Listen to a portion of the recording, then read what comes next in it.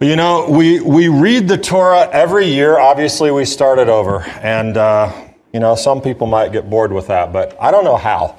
This is a twisty book here. We've got so much going on, from creation and talking beasts. This is what we've already covered. Floods, we had an ark, we have covenants, we have cities destroyed, we have wives turned into salt. We have miraculous births. We have near tragic deaths. We have romance. I mean, this is an awesome story that would rival any script that could be created in Hollywood. And, the bottom line, though, is more and more, maybe it's the older I get, maybe it's the more I teach, but what we see in the Bible, obviously, it's a story by God, but it's about people. That's the thing we read in the Bible. That's the connection, is, whether you think about it or not, what we're really learning from, obviously, is these people. Humanity, psychology, the study of the human mind, behavioral and relationship science, sociology, anthropology, the study of human societies and their developments. And from Genesis 1 with this cosmic creation, and then into Genesis 2, this man, and then, Genesis 6, we get into Noah. We have cosmic creation down to family, down to man, one man, Abraham, and then now we move into the expansion of that man, land and descendants. Land and descendants. And the truth of the matter is, if we look at it from a people perspective, already in Abraham's life, they needed a marriage counselor. Abraham and Sarah, you had the Hagar-Sarah thing. You had the Ishmael difficulty. That was very, very hard on Abraham. And then we move into his son, who emerges as the child of promise. And we have this very strange interaction between father and son. We don't know a lot about it. It doesn't really tell us a lot about the psychology and the interaction. We're left to try to ponder that.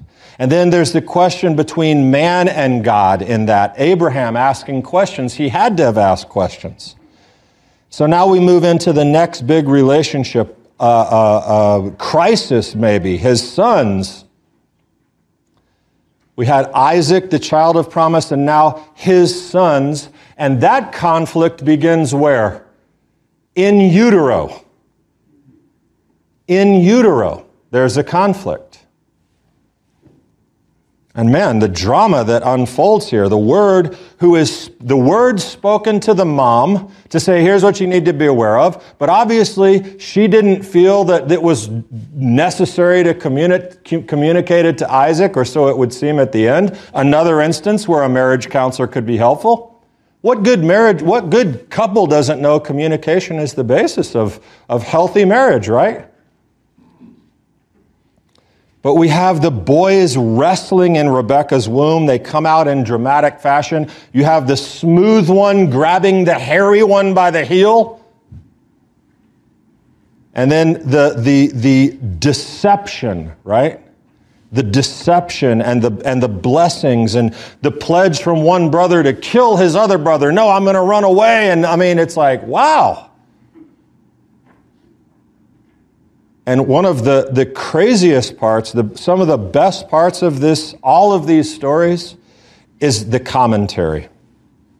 Because it is and has been for thousands of years, Judaism trying to focus on the people, the relationships, the behaviors, the lessons that we take out of it. And man, the commentaries, asking questions, finding answers, creating scenarios. And of course, they're based on the biblical text. But it's really one of the favorite parts of my job is to read the text straight up and then look at hundreds of commentaries and hundreds of opinions. And that's what makes Torah study incredibly special and we pride ourselves on it at Shalom Macon, Healthy Pride.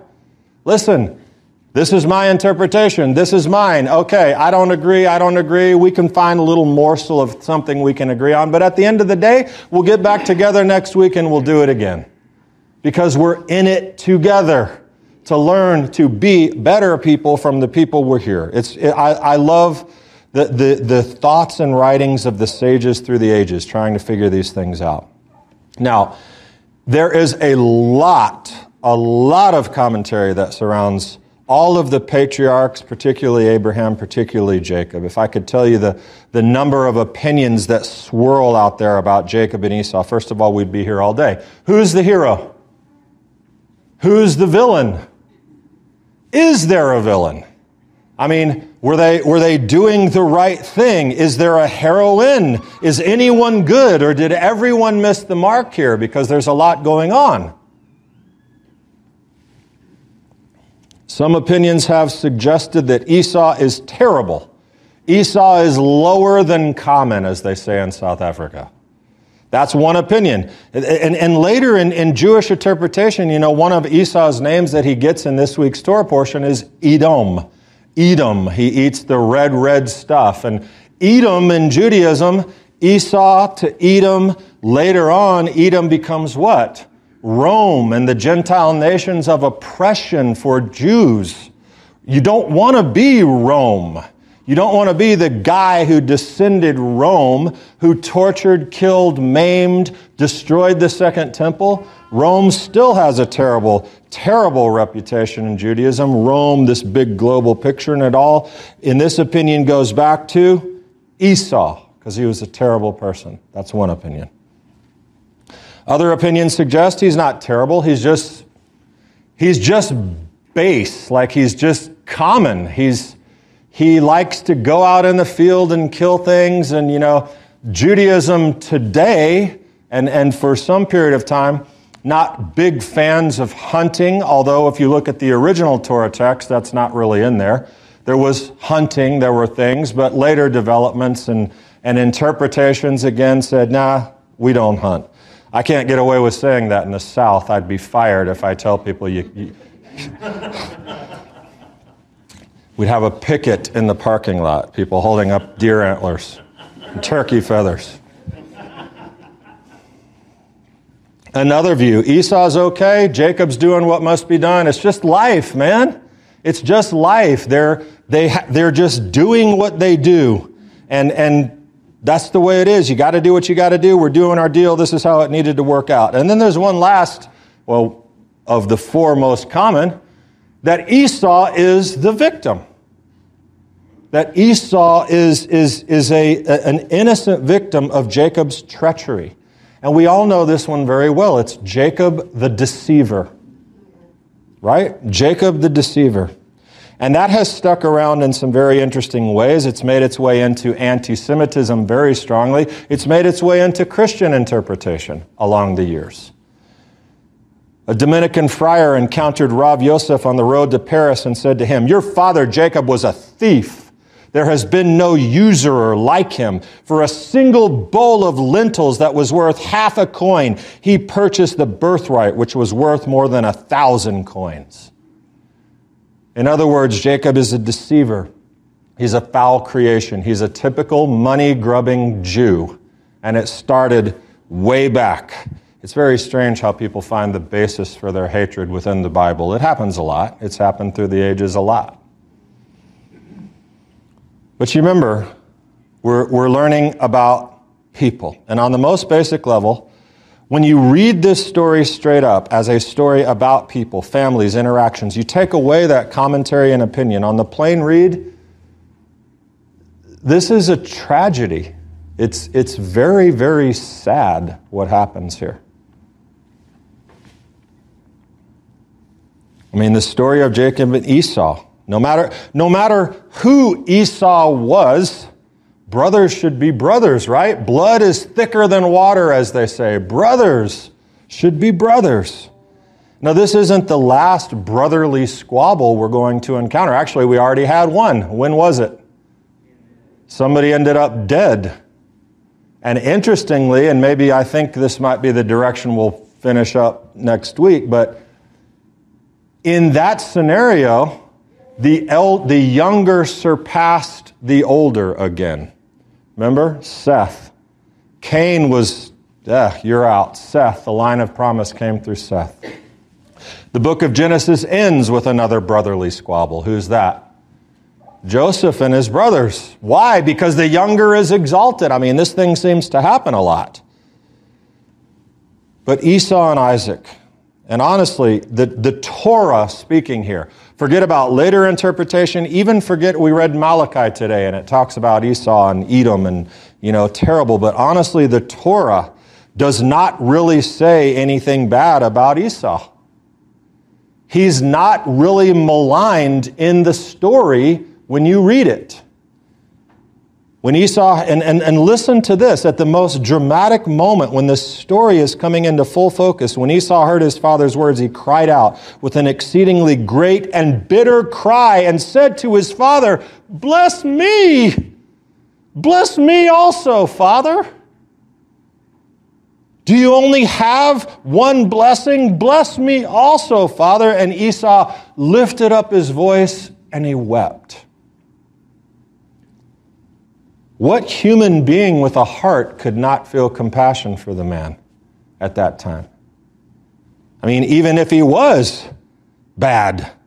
And when you know the backstory that Esau's mom conspired to some degree against her son, forget about the commentary. I'm telling you the straight read. That's what you get when you read. And it's sad.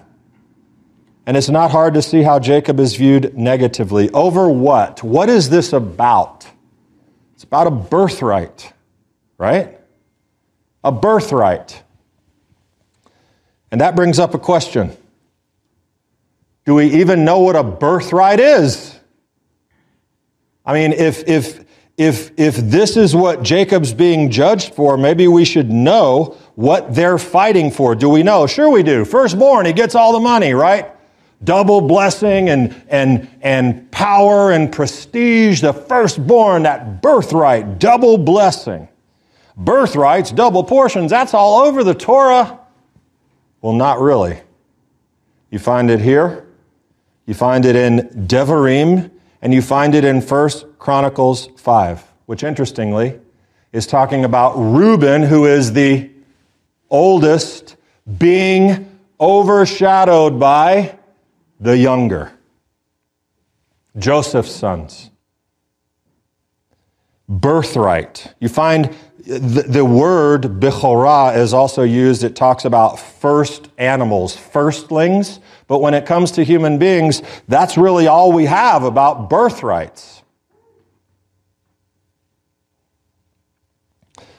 And as I said, if Jacob is so desperate and money-grubbing and hungry to get this, we should know. Does that sound like Jacob, like a money-grubbing Jew? Well, is that what he was after? I heard, actually, Sam sent me an email. I had already written my whole message, and Sam sent me an email from Baruch Korman, who was quoting Andy Stanley, doing a message on this situation, this story.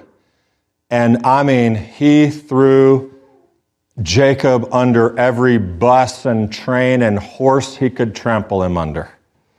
Jacob, the deceiver, the foul, hating, shallow, money one. And that is, I'm telling you, you may know it, you may not. That's a thing. I read another commentary this week, and I read a lot to try to make sure that I'm not just finding exactly what I want, because that's easy to do on the internet. But there's a common theme that you come across, and I read this on a I don't remember which Bible site it was. This incident, Jacob and Esau, also says a lot about one's value of spiritual things. Esau values stew more than the birthright, while Jacob values the birthright more than his own integrity. Goes on to say, of course there's an ethical problem with Rebekah and Jacob. If God is a God of truth, this is the opposite of truth. It's a sin. It's unrighteous. And though it is quite in keeping with Jacob's opportunistic and deceptive character so far, it's hardly worthy of approval, except perhaps by shrewd people who value expediency over integrity. So if you find value in what Jacob did, You're a person who values expediency over integrity. Did you know that? By some opinions. Is that the man Jacob is? Is that the man Jacob will demonstrate himself to be? Well, from the beginning of his story, I want to tell you how the Bible describes him in Genesis 25:27. I've talked about this many, many years ago. I remember it. It was right when I was starting yeshiva, and I learned this amazing thing. Jacob is described as an ish tam. That's how he's described. Esau is like a man of the field, right? Jacob is an ish tam. In Hebrew, your translations, you're going to read a simple man, dwelling in tents, a quiet temperament, a plain man, a mild man, a civilized man. And that's a translation of tam. Ish means man. Ish, tam. But that's not the thing. There's a much, much, much deeper connotation with being an ish tam. Listen to this other ish tam. There was a man in Uz, whose name was Yov. You know that name? Job. And that man was perfect and upright and one that feared God and eschewed evil. When it says he was perfect, he was tam. He was upright. He was perfect. Proverbs 11, the righteousness of the blameless keeps his way straight. Tamim.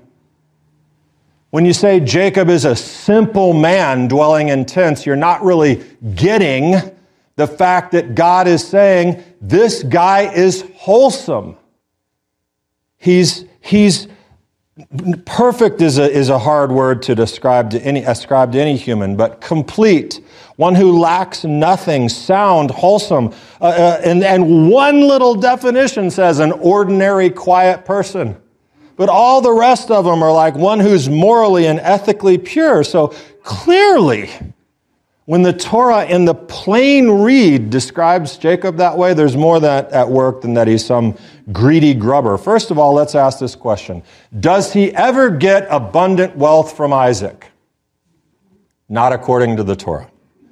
Does he ever get his big pride and awesome, I'm the man of the house, double blessing, firstborn thing, taking all of Isaac? Does he ever get it? No. He doesn't really receive what we call the birthright. There's no explicit evidence of that in the Torah if we're talking about money, power, privilege. So why did Jacob do what he did? Well, first we need to know, what did Jacob do? What two things did Jacob do? With Esau, he did what? He purchased the birthright. He made a trade. He made a deal. Two, he and Rebekah, through an act of no way to slice it and make it nice, an act of deception, acquired, and who was it against? His father, his brother? They acquired this blessing with great consequence to Esau and to who else? Jacob. But let's look deeper to find that answer. Why did Jacob do what he did? First, let's consider Esau. These are obvious, like kindergarten questions. Was the birthright important to Esau in a plain read of the Torah? He despised it, right? He cast it off. That's what it says. When Jacob had cooked stew, Esau came in from the field and he was famished, and Esau said to Jacob, please let me have a swallow of that red stuff. It says red stuff, for I'm famished. Therefore his name was called Edom. There we get that. But Jacob said, first sell me your birthright. Esau said, behold, I'm about to die. Of what use then is a birthright to me? And he fed him, and Jacob said, no, swear it.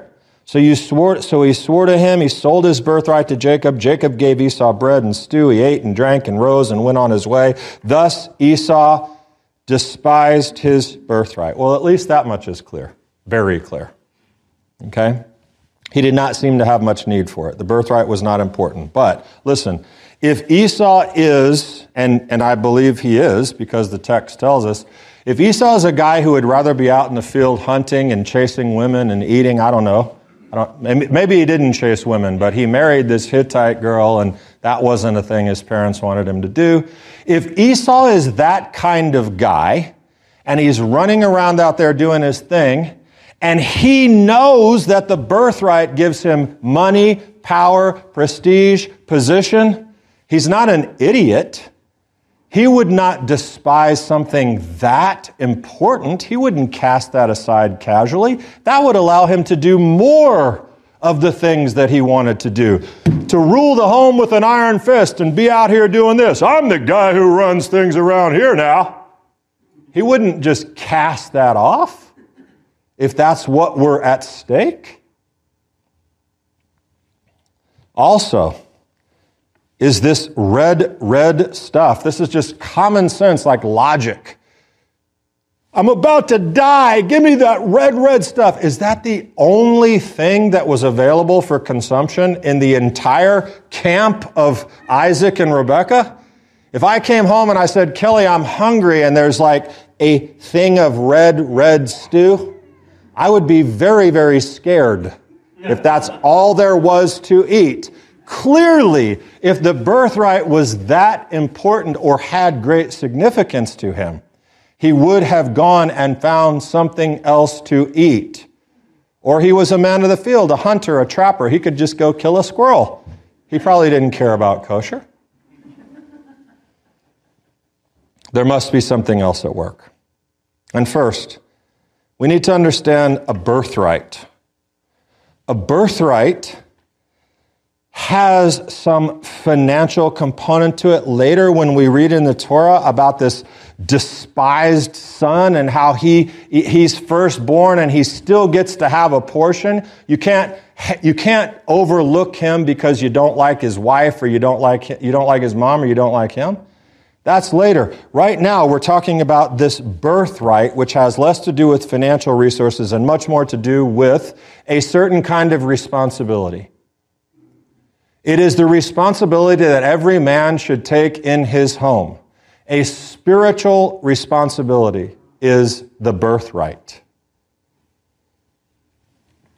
And if you listen, and this is a little bit complicated, but if you listen, how many blessings took place? Well, first of all, more trivia. How many blessings did Jacob get after or during this fact? He got one from his father. He got two from his father.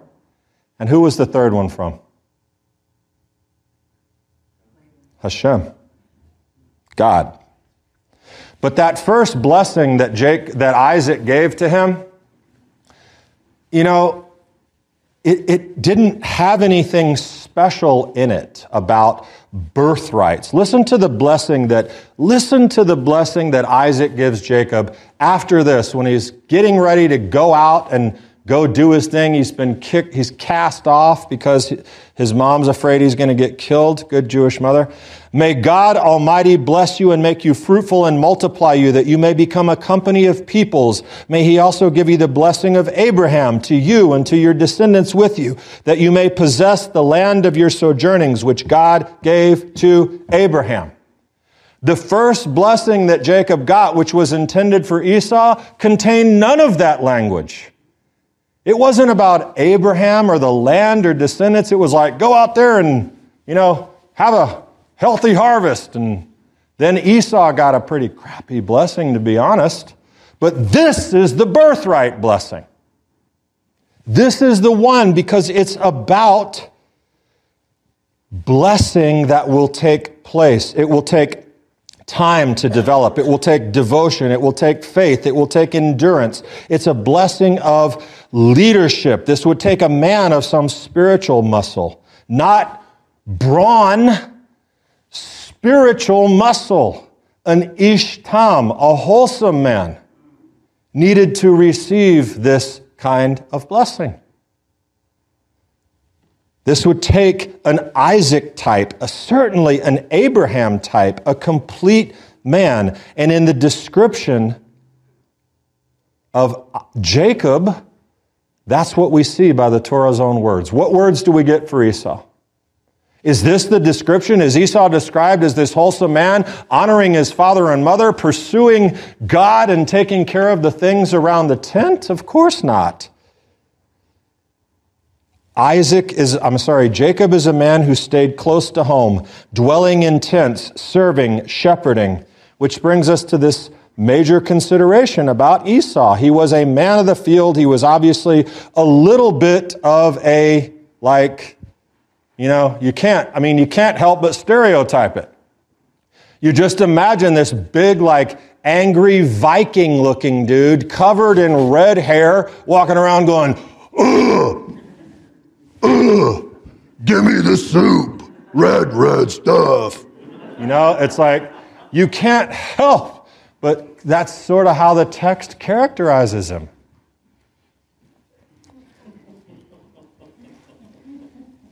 And as Ramban maintains, Esau was impetuous. He had a need for instant, immediate gratification. He was unable to see past right now and the needs of my flesh.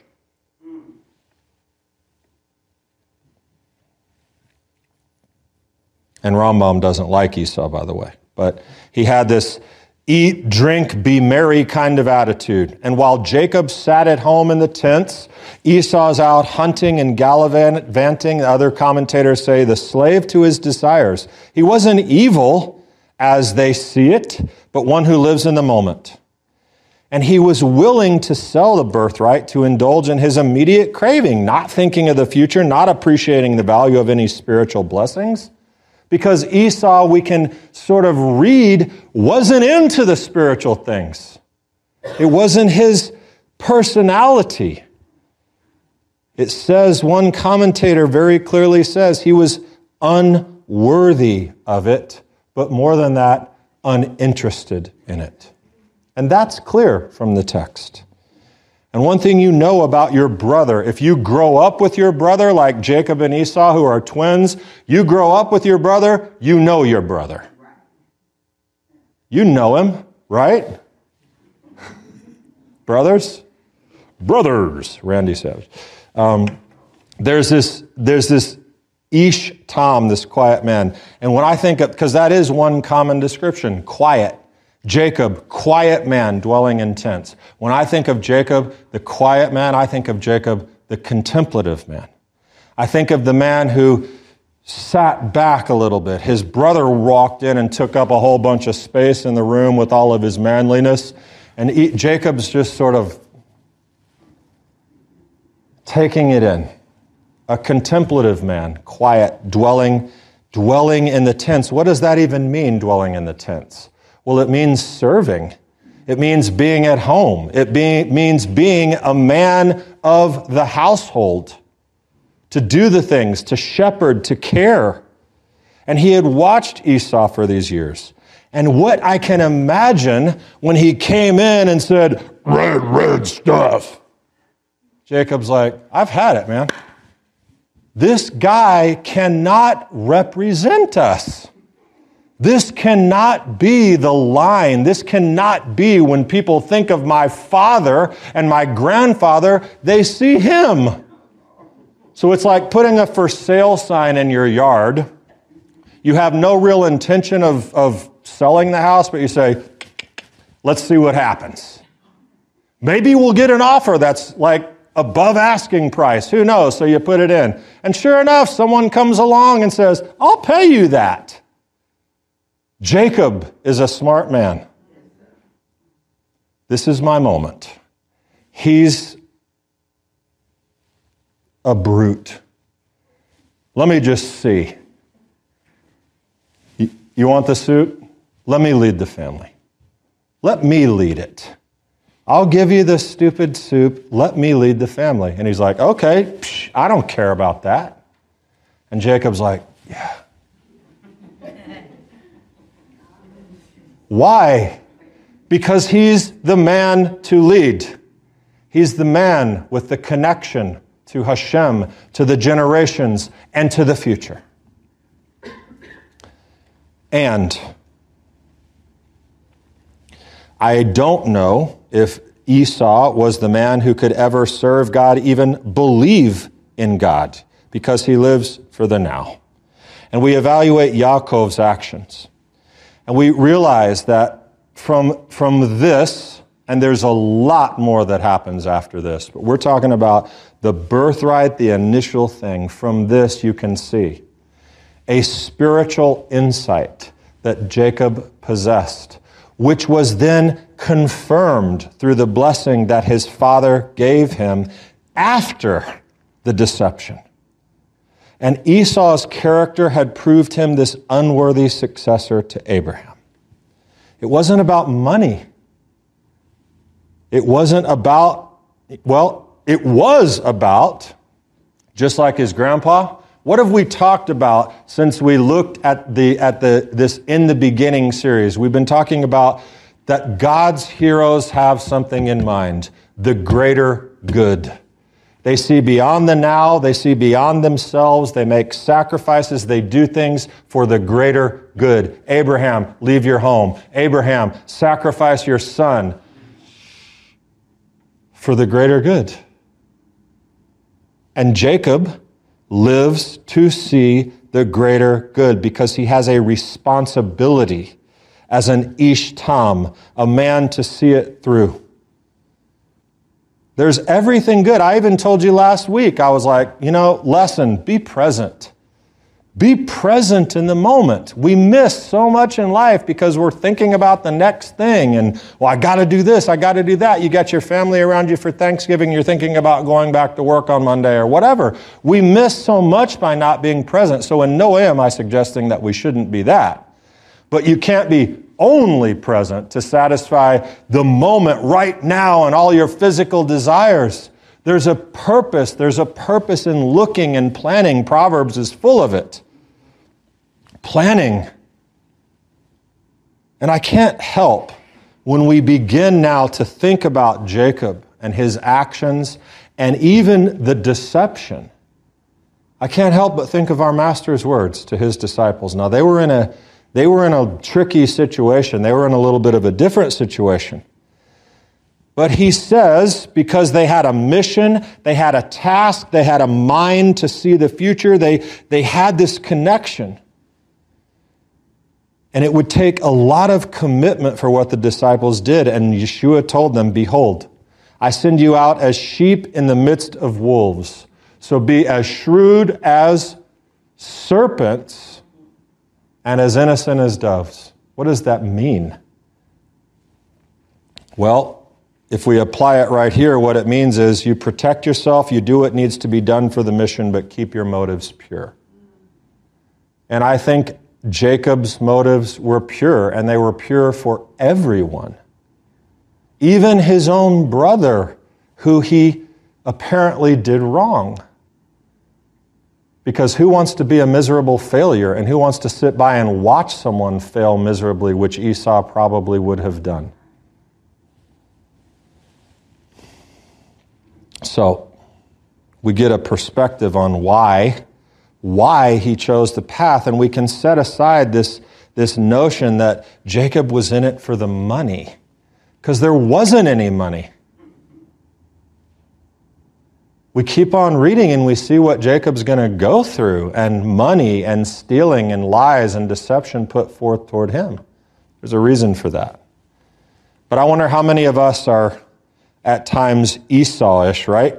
We miss the balance between now and out there. And we base our lives as disciples of Yeshua, as children of God, we base our lives on the fact that there's more than this right here, right? We have this hope.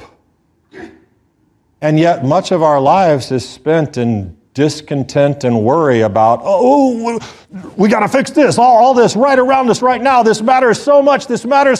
And we lose totally the big long-term focus that God is with us. And importantly, for part 2, God's got it. He's got it.